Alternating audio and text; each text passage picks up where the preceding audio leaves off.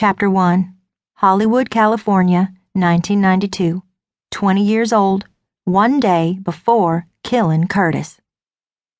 My head bangs against the wall as Kurtis has his way with me, groaning and grunting all the while. I can sense he's reaching his limit and can't hold out much longer. "Baby," he moans, his voice straining.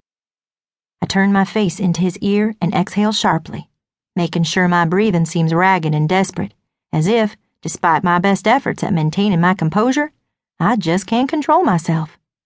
"Of course, my dear husband, only you bring out the wide-eyed little girl in me, the girl who believes in happily ever afters and soulmates." I roll my eyes even as my skull bangs against the wall with a loud thud. The vast majority of the time, something as simple as panting in Kurtis's ear does the trick and sends him over the edge. But not this time. Bang, bang, bang. My head continues its assault on the wall of our hotel room. "Oh, Kurtis," I blurt loudly, taking great care to infuse my voice with breathless excitement.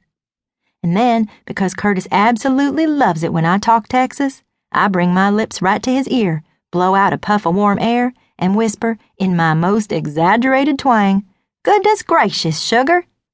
That ought to do the trick. I wait. He's moaning and grunting like a hog in slop, but undeniably hanging on. Well, hails bells. Looks like I'm going to have to work a little harder than usual to lead my blind pig of a husband to an acorn tonight. I make a noise like my insides are being split in two by pleasure so intense, it hurts. And then, just because I like wearing belts and suspenders, I bite his earlobe too. Hard. Yep, that does it. Hallelujah. Kurtis lets out a mangled cry of release and relief, and I respond with my trademark "I'm just so in love with you" sigh.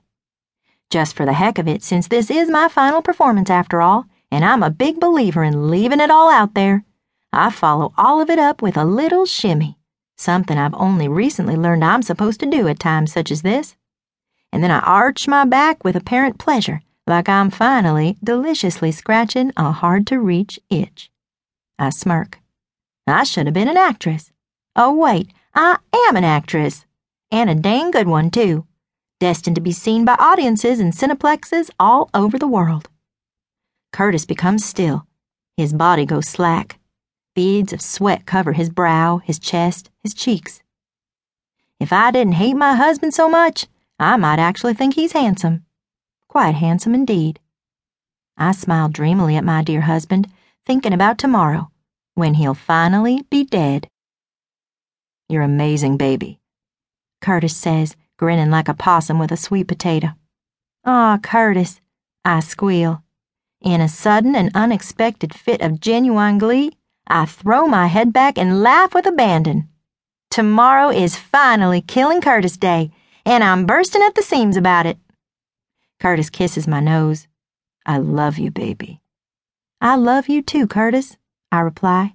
And it's true, I do love Kurtis. That is, if you define love as that hard-to-pin-down sensation of anticipation and longing you get as you count down the days, then hours, then minutes until your loved one is cold and dead, as he so richly deserves to be. What a thrill, a turn-on even if I'm being honest, to be so very close now, so very, very close, after waiting a tortuous year minus 1 day for his well-deserved fate to come. Being on the eve of his one-way departure from planet Earth, I feel somewhat hot and bothered, actually. Hey now, being so close to Happy Killing Kurtis Day is getting me hotter than a stolen tamale. I suddenly and enthusiastically kiss my husband's mouth, and he plunges his tongue into mine in reply. "Aw, baby," he murmurs, his brawny body instantly responding to my surprise and invitation. "Again?" "Again," I mutter. Might as well send the fucker off with a smile on his stupid, lying face.